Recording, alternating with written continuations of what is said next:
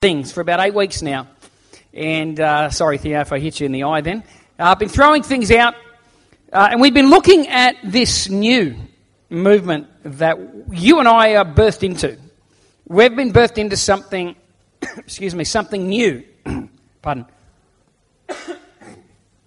We've been birthed into something new and something different. The Greek word kainos that was used on several occasions when Jesus taught, they said, what's this new teaching? It's this Greek word kainos. Jesus stood up and said, this is my blood of a new covenant, a new agreement.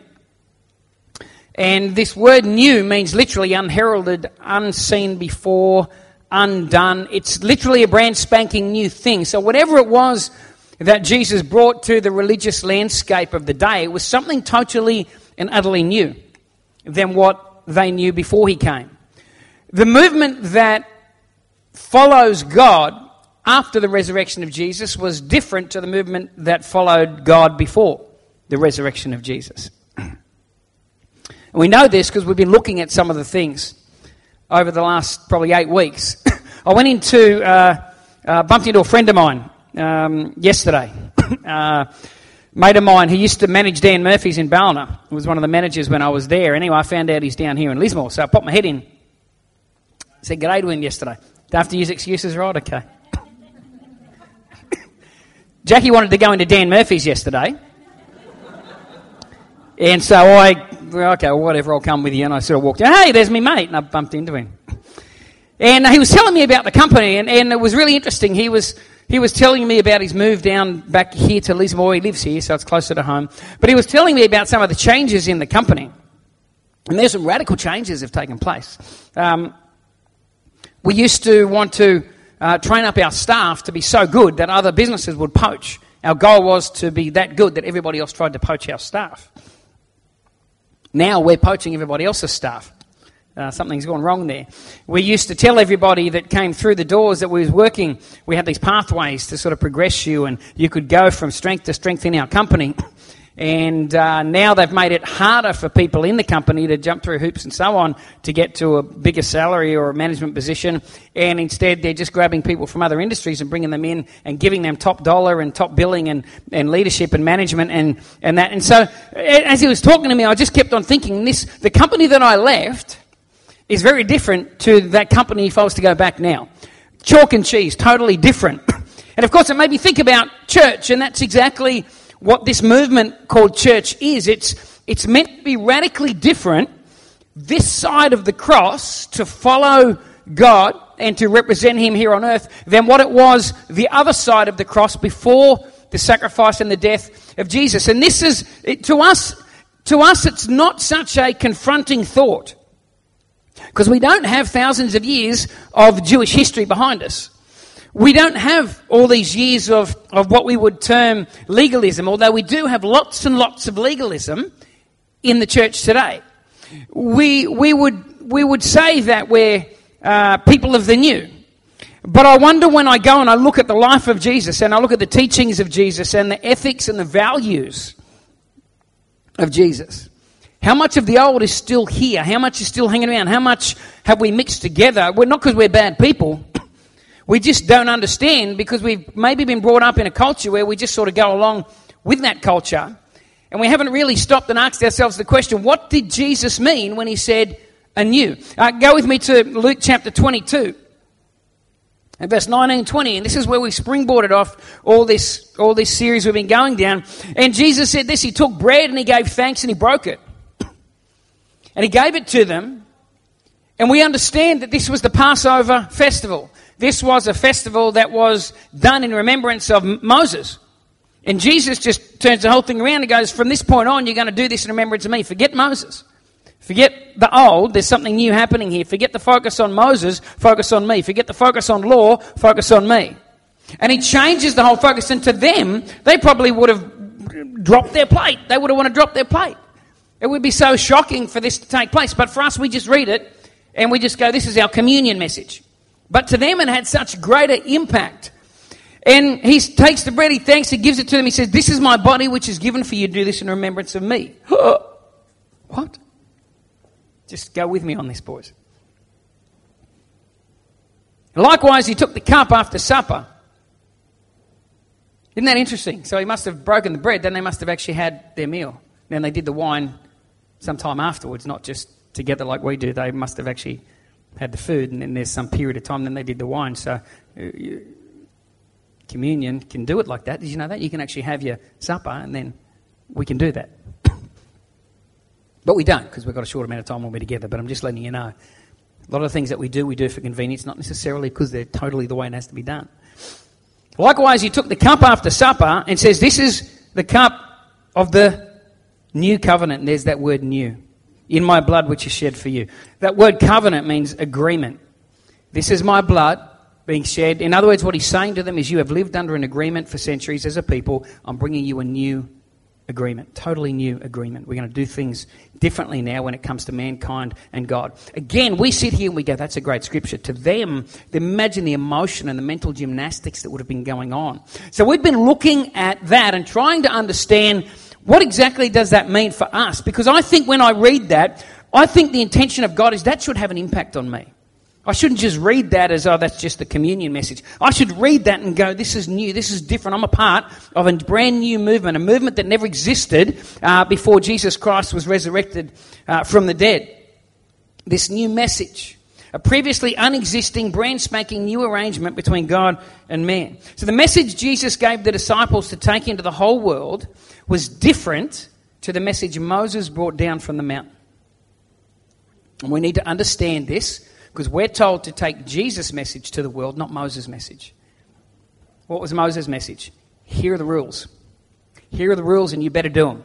And if you do them, God's going to bless you. And if you don't do the rules, it's over. This is the message Moses had. So when Jesus, again, Matthew 28, stands up after the resurrection, gathers his people, says, go into all the world, preach the gospel to every creature, baptizing in the name of the Father, Son, Holy Spirit, teaching them all things that I've commanded you. Not what Moses commanded you. That season is over in human history. So the message that we take to the world is a message of grace. It's the message of Jesus' life, Jesus' values, Jesus' culture, not the message of legalism, law, and Moses. This is a amazing concept that these 12 uneducated Southern Galilean hillbillies had to comprehend. I wonder whether that's why Jesus picked 12 somewhat backwards human beings. Because they wouldn't try to intellectually work. They knew they weren't smart enough. And so maybe he picked 12, for lack of a better word, he picked 12 dummies. Because he knew they'll go, okay, let's do it.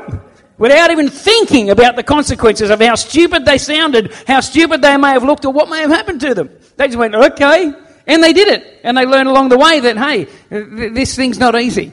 And there's a price to pay. But they were so convinced by what they saw, this resurrected Jesus with holes in his hands and holes in his feet, that they went, you know what, even if we don't understand it all, we know that happened, and we're going to plough through and we're going to begin this movement. And because they did, we're sitting here 2019 riding on the coattails of these great men and women of God that have paved the way with the message of Jesus Christ. It's exciting. So why did God feel the need to come up with a new agreement? I'm just covering some stuff and bringing in some ropes here. Why did he need to come up with a new agreement? Very simply, because the old one was never meant to be permanent. Okay? The writer to Hebrews, chapter 8, verse 7, says this. For if that first covenant had been faultless, and he's writing to a Jewish audience, people that understand everything about the old, they get it. All the symbolism and the sacrifices and the courtyards and the chandeliers, they get it all. So he's writing to them and he's trying to say all this stuff was just a shadow pointing towards Jesus. And when Jesus came, that's all done away with. And here's what he says. If the first covenant had been faultless, then no place would have been sought for a second. In other words, the first one had faults with it. You know what the biggest fault was in the first covenant? You and me. We were the biggest fault. What did God say? If you obey, I'll bless you. If you fail, I'll curse you. Who's the bulk of responsibility fallen upon? You and me. That was the biggest fault with the old agreement. It all came back to you and me, and we're just not good enough. And that's one of the major lessons that we see throughout the history of the Old Testament, is that we're not good enough. But that was a lesson that God deliberately wanted mankind to learn through the nation of Israel. We're not good enough, and we can't do it. Verse 13 says, in that he says, a new covenant, he's made the first one obsolete. Obsolete. You ever thought about that? That first covenant, the Mount Sinai covenant, the rules, the regulations. The writer of the Hebrews is saying all that stuff, it's now obsolete. It's obsolete now. It doesn't matter anymore. It's not the basis upon which we get relationship with God. It's not the basis upon which you have right standing with God. It's not the basis upon which you can petition your Heavenly Father. It's not the basis upon which He hands out His love anymore. It's all gone. It's obsolete. He's made the first obsolete. Now what is becoming obsolete and growing old is ready to vanish away. I don't know about you, but I feel like the church, particularly here in the West, I feel like we are in desperate need of laying a hold of that scripture and going, you know what, God, it is old. It needs to vanish away and disappear. This mixing of old and new needs to vanish and disappear. You know why? Because here's one thing I know. There's not a human being on planet Earth that doesn't want love. They might not realise it. There might be a whole bunch of stuff packed in there, but there's not a person on planet Earth that doesn't crave love and belonging, that doesn't crave acceptance. You might never see it because of all the stuff and the numbing of the heart and the calluses, but you know what? Deep down inside, people are people. I was talking to Dave Smethurst last week.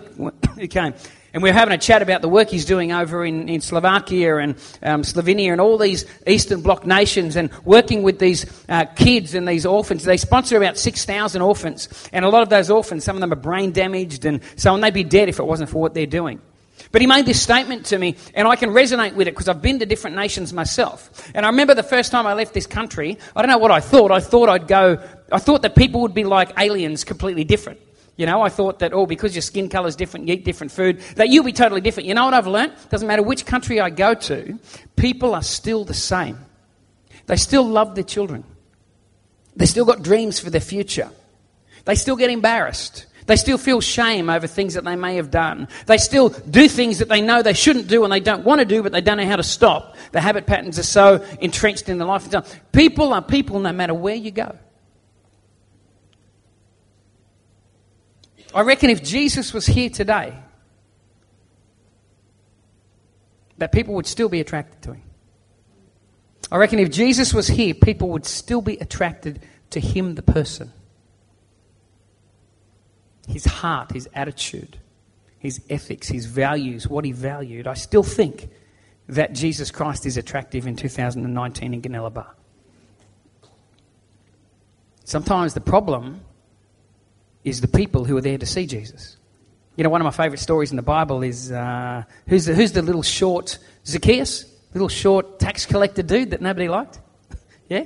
Understandably so. I mean, he's a Jew, but he's working for the Romans, extorting exorbitant taxes out of his own people, so his own people hate him. But the Romans don't like him because he's a Jew. They're just using the dude, but he's making a bit of cash nice and quick while he can. And then we know the story that Jesus is coming to town, and the Bible actually says this. Sorry, the writer, I think it's in Luke writes it, I think. Luke says this, that Zacchaeus wanted to see Jesus, and he says this, he says Zacchaeus couldn't see Jesus because of the people that were there to see Jesus. He couldn't see Jesus because of the people that were there to see Jesus. There was this crowd and he couldn't see through, so he climbed up a tree and looked down the tree, and he saw Jesus by looking down. And of course Jesus saw him and said, "Hey, I'm coming home to your house for dinner," which I think is an awesome evangelism strategy. Just go up, find a complete stranger and say, "Hey, I'm coming to your house for dinner," and he'll get saved. That happened for Jesus. Zacchaeus gets saved. But it's interesting to me that the people that were there cheering and wanting to see Jesus were the reason why Zacchaeus couldn't see Jesus. And I wonder sometimes whether there's a bit of a message in that for the church. Maybe people can't see Jesus sometimes because of the people who are standing there seeing Jesus. We're blocking their view with our judgmentalism and our criticism, and we're blocking out their view with the attitudes that we have. And maybe, I'm not saying anyone here, but I'm just saying maybe one of the reasons why they can't see Jesus is because of the people who are standing there seeing Jesus. And so people have got to climb up trees to see Jesus. You shouldn't have to climb a tree to see. You shouldn't have to climb nothing. We should be there going, "Here, come through. Let me grab you by the hand. Let me walk you straight to him and say, 'Guess what, Jesus? Here's Zach.'" But they wouldn't let him through. They didn't like his job, or they thought he was too short, or maybe he smelt, didn't brush his hair, his teeth had grass on it or something. I don't know. You know, he was the wrong persuasion. I don't know. But they wouldn't let him see. Anyway, that's free. That you don't have to. That was free. That just came out. But anyway, the first one was faulty. The first one was faulty. See, God always had a plan to do something different. He always had a plan that was way bigger than just what was going on under the old agreement. So if we're meant to be people of God living in the new, then what are the differences between the old and the new? And this is what I want to get to this morning. I'm not going to finish it today, but I want to have a look at pulling some strings in and just give you 6 basic points of what are some of the differences between the old and the new. And maybe you can look at yourself and maybe you can examine your own heart and your own life before God and the way you see others and maybe the way you see the world around you and so on. Or maybe you can do a little bit of business there with God. But, I learned something recently. I heard a guy say there's a fine line between a long sermon and a hostage situation. So I won't keep you really, really long. I'll rush into this from here on in. But the first thing, the old agreement was between God and a nation. The new agreement is between God and individuals of every nation.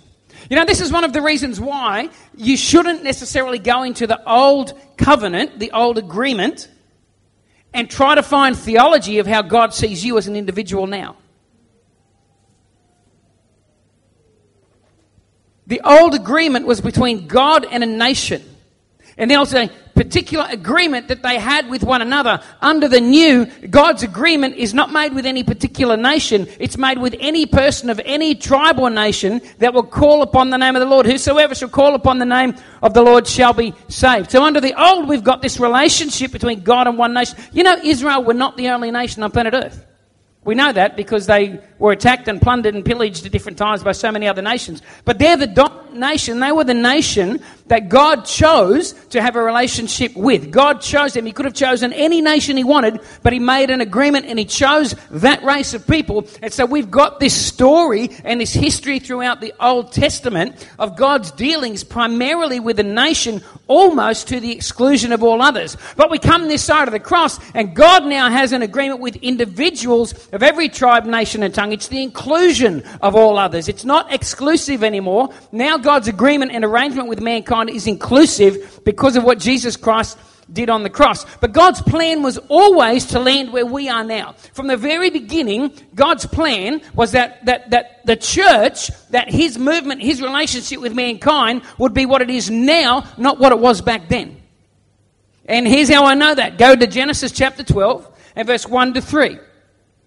God makes an agreement with Abraham before he makes an agreement with Moses on a mountain and gives him 10 commandments. And here's what he says to Abraham. And out of Abraham came the Jewish nation, Israel. And here's what he says. He says, now the Lord had said to Abram, this is before he changed his name, get out of your country, from your family and from your father's house. Go to a land that I'll show you. Abraham, this must have freaked him out because Abram was not a Christian.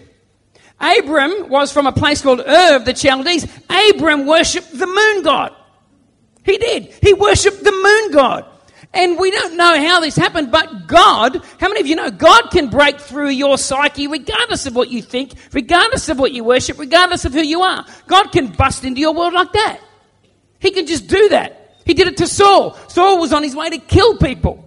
And there's a blinding light. Next thing you know, Saul writes 3/4 of what we know about the new movement of God in the book. He had no intention. He's just marching along to kill people. Next thing, bang, who are you? It's Jesus, gotcha. Woo, hook, line, sinker, you're mine now. He did the same thing with Abram. Abram's just doing his normal stuff, whatever moon worshippers do. I don't know what moon worshippers do, but Abram's just doing his moon worshipping stuff. And then this God breaks into his world and says, hey, I've got a plan for you. I want you to leave everything you know, your family, your land, your works, everything, and I want you to pack up and just go. He doesn't even tell him where he's going to go. He just says go. And Abram has to go home to his wife, and I think Cyclone Jackie might be dangerous. Imagine going home to Cyclone Sarah.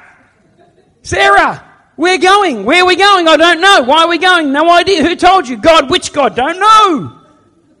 But we're just going to do it anyway. Oh, of course, love. No worries. Let me just put the dishes away. What? Going to uproot the kids for what? I don't think she had kids at the time, but anyway. It was nice for a dramatic effect. And so God comes and he says to Abram, here's what we're going to do. And then he says this, I'll make you a great nation. I'll bless you and I'll make your name great. And you shall be a blessing. I'll bless those who bless you. I'll curse those who curse you. Watch this. And in you, the Jewish people shall be blessed. Is that what it says? In you, all the families of the earth shall be blessed. So God's original intention was that we be standing where we are now. The old covenant, old agreement, old arrangement, God's agreement to the nation was a temporary, short-term thing. So why would God create some temporary, short-term thing with a nation knowing that this covenant's faulty, it's not going to last, it won't be around forever? Why would he do that? Well, we get a little bit of insight into that. Psalm 67, 6 and 7 says this. It says, God, our own God, shall bless us. God shall bless us, but here's why. God shall bless us, and all the ends of the earth shall fear him. So God's going to bless us. God had to have a focal point for the nations of the earth to look and go, okay, so the real creator God, keep in mind, there are thousands of gods at this period in human history. There are gods for everything. Gods for everything. Anyone could have turned up and said, well, I've got a new god, his name's Vegemite. And his little thing, just we make him at the markets and we sell him. But Vegemite's a great god, I'll tell you right now. Best god out there. Tastes good too. You know? Could have done that. But God's real. God's not a statue. He's not something carved with man's hand. He's not something made in the image of anything. God is God, the creator God. So it says, here's the thing, I'll give you something tangible and real. And I'll work with this nation. I'll give the world, the nations out there, something tangible and real to fear. Something tangible and real to respect. Something tangible and real to see the impact and the effect of. And so there's this focal point on Israel. And the psalmist says that God's going to bless you. But the reason he's going to bless you is not just so you can sit there and get fat and happy and look like you're the most prosperous nation on earth. That's not the reason. The real reason why I'm blessing you is so that all the other nations will fear God. All these other nations are going to look and go, wow. Wow. When you worship the moon gods, I don't know, we couldn't really tell. Was that an effect of worshipping a moon god or not? We don't know, but we just do it anyway because it's our culture. But we can see a real tangible connection here between this Yahweh, this God of the Jews, and the nation and how it rises and how it falls. We can see a tangible connection here. In 2 Samuel chapter 7, verse 23, it says this. It says, God, and who is like your people? Like Israel, the one nation on the earth, whom God went to redeem for himself as a people. Here's why. To make for himself a name. To make for himself a name. God chose Israel of all the nations of the earth and walked with them through a period of human history so that other nations would fear him and that he could make his own name great. It was never about the nation of Israel. It was about God making his name great. It was about the nations of the earth going, that God, he's the real deal. That God is the mover and shaker of things. That God is the one that really blesses your socks off. That God is the one that if you get on his bad side, woo, look out. He'll part the seas and he'll drown the whole army. Stay on the good side of that God. There's a reverence and a reality about that God. The old agreement was between God and a nation. The new agreement is between God and individuals of every nation. Romans 10:13. For whoever calls on the name of the Lord shall be saved. Who's a whoever in here? Have we got any whoever's in here? Yep, doesn't matter whether you're a Jew, a Gentile, Lebanese, Greek, Chinese, whatever. Whosoever calls upon the name of the Lord, the effect of that is that whosoever shall be saved. God will save anybody who calls upon him. So the first difference is the old agreement's between God and a nation, the new agreement between God and individuals of every nation. Second difference, Israel as a nation rose on the back of its great faith in God. Under the new agreement, the church rises on the back of God's great faith in men. Israel rose on the back of its great faith in God. The problem with that is it fell on the back of its poor faith too. When they're worshipping God and loving God, they're blessed, they're raiding, they're pillaging, they're living the dream. When they turn their back on God, guess what happened? They plummeted down. Israel rose and fell on the back of their own faith in God. As when their faith was strong and their commitment was strong and they were blessed and everything honoured. When their faith was weak and they fell away and so on, guess what? They were depleted, they were beaten. They rose and they fell on the back of their great faith in God. Under the new agreement, the church doesn't rise and fall on the back of our great faith in God. We rise and fall on the back of God's great faith in us. And God has great faith in us. God has more faith in you than you do in him. How do I know that? Because I look again at the 12 men that Jesus chose. You know, when Jesus in his darkest hour was praying, Father, if there's another way we can do this, take it away. You know, when they took him and they crucified him and they beat him and so on. You know, nearly every one of those men scattered and took off and left him. After 3 years of investing into them and trying to show them who he was, trying to educate them and tell them this is where we're going with this thing, after 3 years they still turned their back and ran from him. Lucky he had faith in them. Lucky he believed in them. Otherwise he might have just punted them. If you go back to the Old Testament, if he wanted to go back to the old agreement, he had every reason to punt those dudes and get rid of them. And just as it is today, God, if we want to live under an old agreement, and it's all about your works and my works and your performance and my performance, God has every reason, every valid reason right now to punt you out of his family and me. If I was Israel, could I stand right now here? If you were Israel, would you be standing today? Are you obeying every commandment of God? Are you committed? Do you have no other gods before him? Is your mind pure, your heart pure? Are you doing the right things? Could we stand before God under this new agreement if we want to reach back into the law? I'm telling you right now, there's nobody in this room that could do that. None of us. But thankfully, under the new agreement, we don't rise and fall on the back of our great faith in God. We rise because of God's great faith in us. The church exists in the year 2019 not because we have all, as a combined unit, as a movement, everybody has been so full of faith and passion for Jesus. It's because Jesus has been so faithful and passionate towards us that he maintains us and he carries us. And that's why we're still here. We've all been through battles, we've all had ups, we've all had downs. I'm so grateful for the sustaining power of God. I'm so grateful that I don't hold God in the palm of my hand, but he holds me in the palm of his. If I held God in the palm of my hand, guess what? I would have dropped him a few times. I would have dropped him on a few occasions, but I don't hold him in the palm of my hand. He holds me in the palm of his. Israel rose on the back of its great faith in God. The church rises on the back of God's great faith in man. As long as Israel walked in obedience, they were blessed, protected, successful. But it was a work-based agreement. They had to work and they had to do the right thing in order to get the blessing and the protection and so on. Under the new agreement, the people of God are saved and we are sustained by God's grace. Ephesians 2, 8 and 10. 8 to 10. For by grace you've been saved. Say that. By grace you've been saved. Now I wonder deep down inside whether we really believe that. Wonder whether we really believe that. Because there's so much of the old that's still there. To stand here and say, I'm saved by grace, that's 100%. That statement means 100% grace, not 99% grace and 1% you. That is 100% grace, 100% God.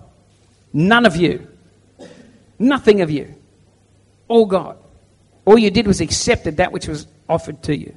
You accepted an invitation that he handed to you. I wonder deep down inside whether we really grasp that, we understand that we are saved 100% by grace through faith. And that not of yourselves. It's not of yourselves. It's a gift of God. It's not of works. Nothing you can do.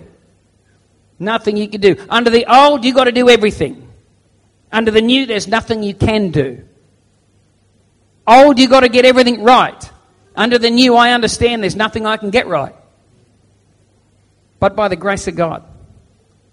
But by the transforming, upholding, powerful grace of God. God accepts us not on the basis of our performance, but on the basis of his own free will choice to do so. Jesus was God's way of saying, I accept you regardless. I accept you regardless. God loves you because he made a free will choice to do it. Think about that for a second. That's mind-boggling. Creator of the universe is looking down at you right now. He knows every thought you've had in the last 24 hours, everything you've looked at, everything you've done, everything you've said, the way you've treated people around you, the way you've wanted to treat people around you. Maybe you haven't had to let it out. He knows all that about you. All of it. Yet he's making a choice to keep you in his family. God's free will choice. That's why you're here. We feel like it's because we made a choice. We just accepted a choice that he'd already made. He made the choice. He said, mankind, you're worth it. Spots, wrinkles, warts, smells, hair, or lack of. Saw a card of Samson. He was standing there and his hair was all gone. And God said to him, Your strength is still in your hair, but I've just taken it off your head and it's coming out your nose and your ears just to keep you humble. And you had all this hair coming out his nose and ears. God accepts us not on the basis of our performance, but the basis of his own free will choice. Not only do we enter by grace, but we're actually sustained by the grace of God. If you don't believe you're sustained by the grace of God, here's what your relationship with Jesus will look like. It will look like a yo-yo.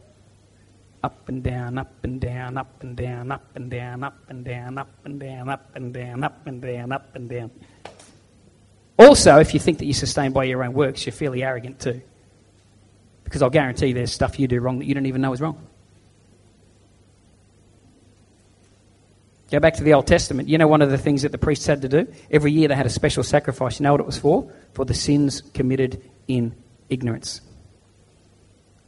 So God even knew under the old agreement there are going to be people that are going to do things in complete ignorance, not even realize, but it's still got to be dealt with. It still has to be dealt with. It's still going to cost an animal its life. And there's still got to be shedding of blood even for the sins committed in ignorance. You know? But God loves you. And God accepts you. And you're in his family because of his choice. His choice. He extends the invitation to all of humanity. And when we accept that invitation, we're not saved even because we made the choice to accept it. We were saved before that. We just accepted it. He made the choice that we were worthy as Jesus hung on the cross. The old was works-based. And the new is grace-based. I'll finish with this. We'll just get through those two.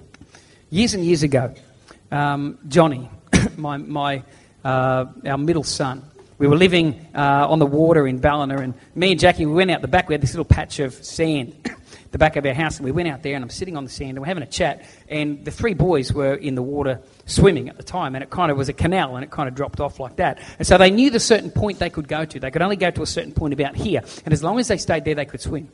So we're sitting down on the little patch of grass there, watching the kids have a swim and stuff like that, and saying, don't go past that point, we know. And yeah, we'll do, we're told, as obedient children, we do everything you say, Mum and Dad, of course you do. And so they're swimming along. And I turned and I looked at Jackie, and I started to talk to Jackie. And then all of it was literally a split second. I looked at Jackie, then I looked over her head. And when my eyes came back to the water, all I saw was Johnny. His nose and lips out of the water and his fingertips. And I could see him going under like this. I could tell his little feet under the water. He's trying to get his grip, but he's just slowly going further and further. Well, I'll tell you what, I jumped over Jackie like an Olympic hurdler. Seriously, there should have been a camera there that day. From a flat sitting, bang, straight over the top like a springbok, I was over it. And I bolted down. By the time I got to the water, Johnny was gone. And it was brown water. And I threw my hand in like this, and I hit something on Johnny, and I grabbed him. And I pulled Johnny up out of the water. When I got him up out of the water, he went like this. He went, huh?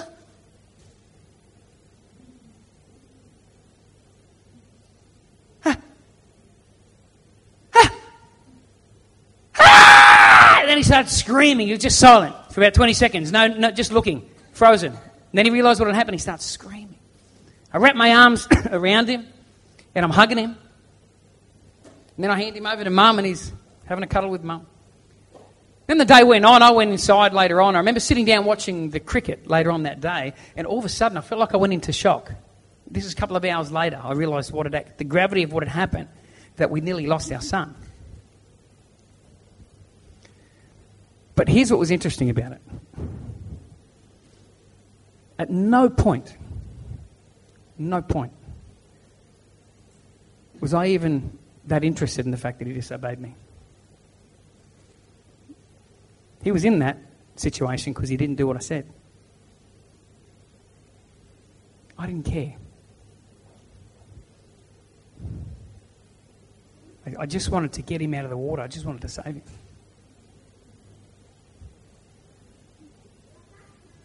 He put himself there by being deliberately disobedient to me. I didn't care.